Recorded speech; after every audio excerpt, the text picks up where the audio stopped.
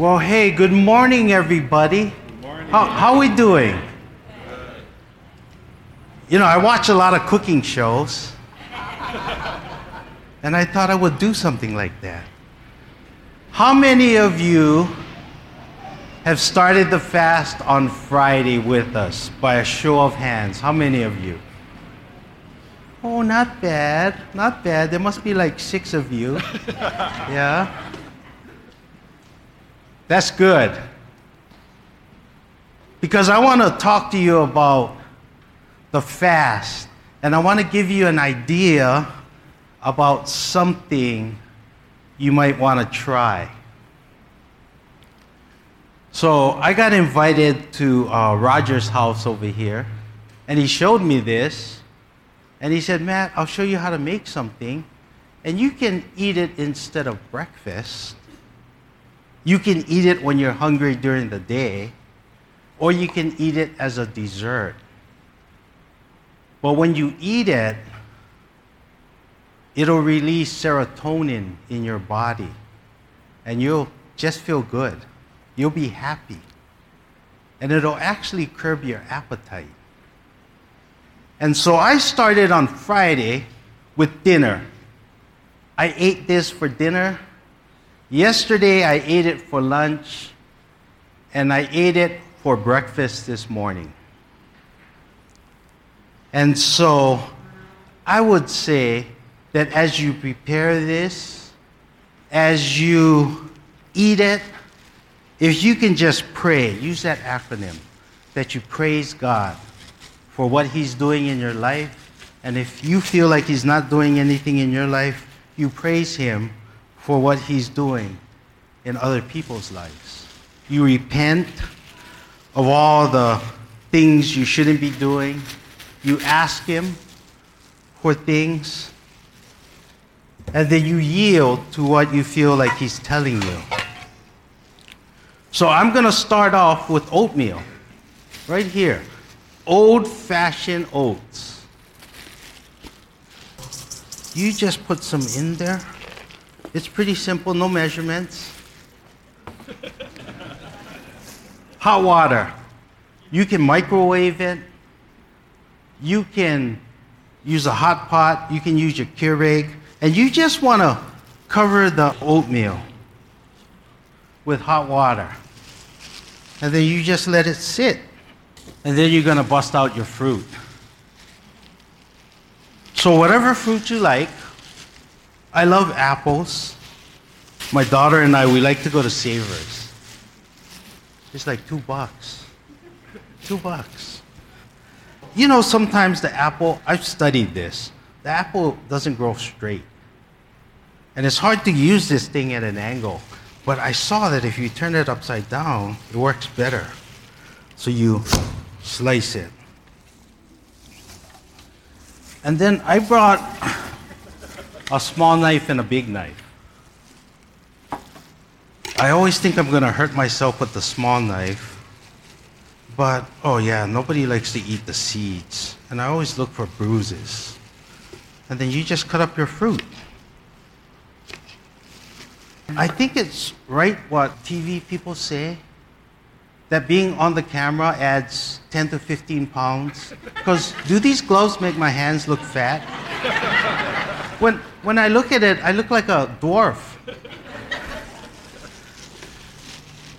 But I think that's just the size of my hand. So you cut up your fruit, put it in a bowl. And there's something I learned, is that if you put a teaspoon of salt in like 2 cups of water, you stir it, and then you put your apples in there, you let it sit for a minute and you drain it, your apples won't turn brown for 8 hours. So you cut up your apples. What I'm going to do is I'm going to have my wife blank this screen, and I'm going to look at the passage of Scripture we're going to be looking at today. And if you have your Bibles, if you would turn to John chapter 8, verse 2 to 11. And this is the word of the Lord. At dawn, he appeared again, and they're talking about Jesus in the temple courts, where all the people gathered around him. And he sat down to teach them. The teachers of the law and the Pharisees brought in a woman caught in adultery. They made her stand before the group and said to Jesus, "Teacher, this woman was caught in the act of adultery. In the law, Moses commanded us to stone such a woman. Now what do you say?" They were using this question as a trap in order to have a basis for accusing him. But Jesus bent down and he started to write on the ground with his finger. When they kept questioning him, he straightened up and he said to them, "Let any one of you who is without sin be the first to throw a stone at her." Again he stooped down and he wrote on the ground. At this, those who heard began to go away one at a time, the older ones first, until only Jesus was left with the woman still standing there. Jesus straightened up and asked her, "Woman, where are they? Has no one condemned you?" "No one, sir," she said. "Then neither do I condemn you," Jesus declared. "Go now and leave your life of sin." I wanted to ask you that if you were at this scene, where would you be? Who would you be? Would you be the Pharisees? The one to drag her up here in front of everybody? Would you be the woman standing in front of the crowd with her sin exposed, vulnerable? Maybe you would be the husband in the crowd looking for the biggest rock you could find. Maybe you were just observing, too scared of the crowd to say anything. Where were you in this scene?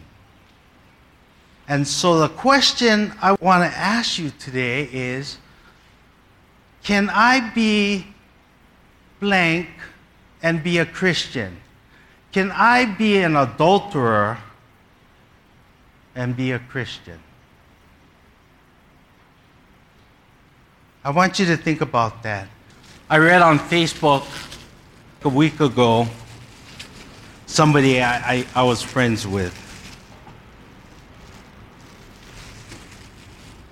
And apparently something bad had gone down at church, because the comment was made, "If I don't confide in you, then don't get into my business." And so all her friends like, "What's going on? What's happening?" They had just posted, "Don't criticize the toothpick in my eye when there is a plank sticking out of your eye." And they made this comment, "Church people are the worst." And I read that, and that really hurt me. Because I identify with church people. I am the church people. And I wasn't mad at this person. I felt so sad because I knew they were in such a place of hurt and desperation, and they were just expressing themselves. And so I looked at myself and I said, wow, do I do things that make people think that I am the worst person? Do I say things to people, even to just get a laugh, but I hurt them so bad that they think I'm the worst person on the face of this earth. You know, I like pears. Fruit, they're beautiful on the mainland. Soft, juicy, cheap. I think this thing came from Peru. And this is kind of like us. Sometimes life bangs us up and we're all bruised. We never want to eat that. We got to cut this thing out. And I think, can I be the worst person and still be a Christian? And I think that sometimes as Christians, we want to judge each other's sin. But the Bible has something to say about that. And it comes from James 4, verse 12. It says, there is only one lawgiver and judge, the one who is able to save and destroy. But you, who are you to judge your neighbor? I think we have to realize that we're all sinners. That maybe you don't see my sin, but I am a sinner just like you. In Romans 3:23, it tells us, for all have sinned and fall short of the glory of God.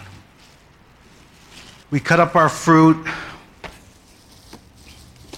I think we'll cut up some strawberries next, because strawberries are good and they're beautiful. But yeah, we don't like the green part on our strawberry. And I hope I don't cut my finger, because they'll be really good strawberries. But yeah, you want to put any kind of fruit you want. Strawberries, they're in season. Nadine and I were in Sam's Club, and we saw a lady that looked like she could be my mother's age. And she was eating the fruit to see if it was like right. And my mom does that, and like now as an adult, I'm like, don't do that, that's stealing. You know, so I asked her, oh, how do you pick the strawberries? And so she told me you have to look on the underside because they rot from the bottom up. And if one gets rotten, then it spreads. I asked her about blueberries, and she said, you actually don't want the ones that look clean, that look like they're ready to eat, because they're sour. You want the ones that have the white all over them, because those are the sweetest. And so we were able to pick out strawberries and blueberries at Sam's Club. We're going to set this up right here. We're going to put our fruit in there. I have more apples to put in there.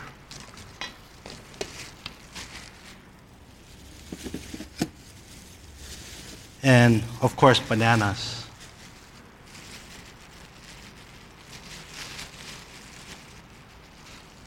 But I didn't practice this. I didn't realize it's harder to talk when I'm doing something than like I can think something, but I'm having a hard time talking. And you see that? Oh man, I always cut that thing out. But isn't that like when we see people, we don't like that about them, and we just want to correct them. We want to do God's job. And so we put our banana in there. And then of course, we got blueberries. We got to put those blueberries. Can you believe blueberries in November? Where do these come from? And then on top of that, you want to put some cinnamon.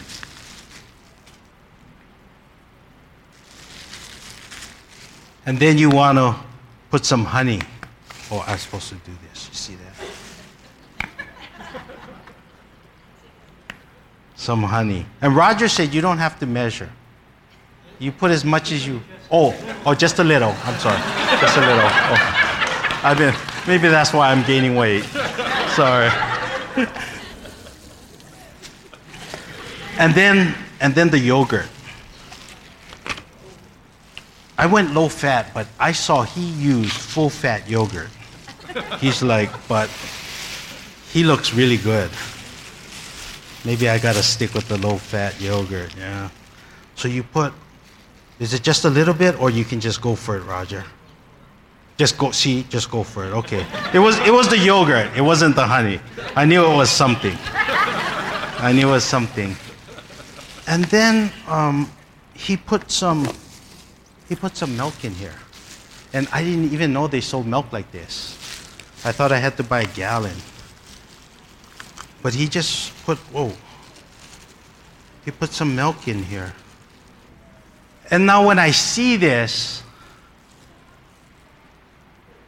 this is the picture of the church I see on Sunday. It's beautiful. Everybody's on their best behavior. Everything is in order. Turn to 1 John 2:5. It says, but if anyone obeys his word, love for God is truly made complete in them. This is how we know we are in him. Whoever claims to live in him must live as Jesus did. We are called to live as Jesus did. And Jesus, I read in the Bible, is all about relationships. And I believe he wants us to mix it up. He wants us to have relationships with everyone. And yeah, it's going to take time. It's going to be messy. Oh no, I got to be in there with the banana. That guy is always blue. Oh, I forgot one thing, Roger. We're supposed to put walnuts. You know, I don't want to have relationship because that guy is nuts. But I think God calls us to have relationship. And if you look at this, it looks like a mess. It doesn't look as nice as when we show up on Sunday. And I think our relationships are the same. They're messy and they're hard. You know, my wife and I, we just learned how to play mahjong. So it's like Chinese cards, but it has tiles. So we go to the mainland. She's like, are you going to bring the mahjong set? And I was like, okay, I'll bring it. And we end up, it's actually a 4-player game. But we're playing 2 of us. And we're playing 2 hands each. And so we end up playing for 8 hours one day. And she was like pummeling me. I mean, she was enjoying, and I think that's why we played so long. And finally, after midnight, I'm like, I surrender. Time out. Let's put this thing away. But I think in life, it's like you feel like you get a hand of cards and you don't like your hand that you're dealt. You want to fold. You want to change hands. But in the game of mahjong, you can only change 1 tile at a time. You cannot change multiple tiles. And the game is not over until someone wins. Hebrews 12:7 tells us that we are to endure hardship as discipline. God is treating you as his children. For what children are not disciplined by their father. A lot of times, the pain and the hardships and the difficulties, it's God's doing. He's actually trying to purify us. And if you look at this meal, this is our lives.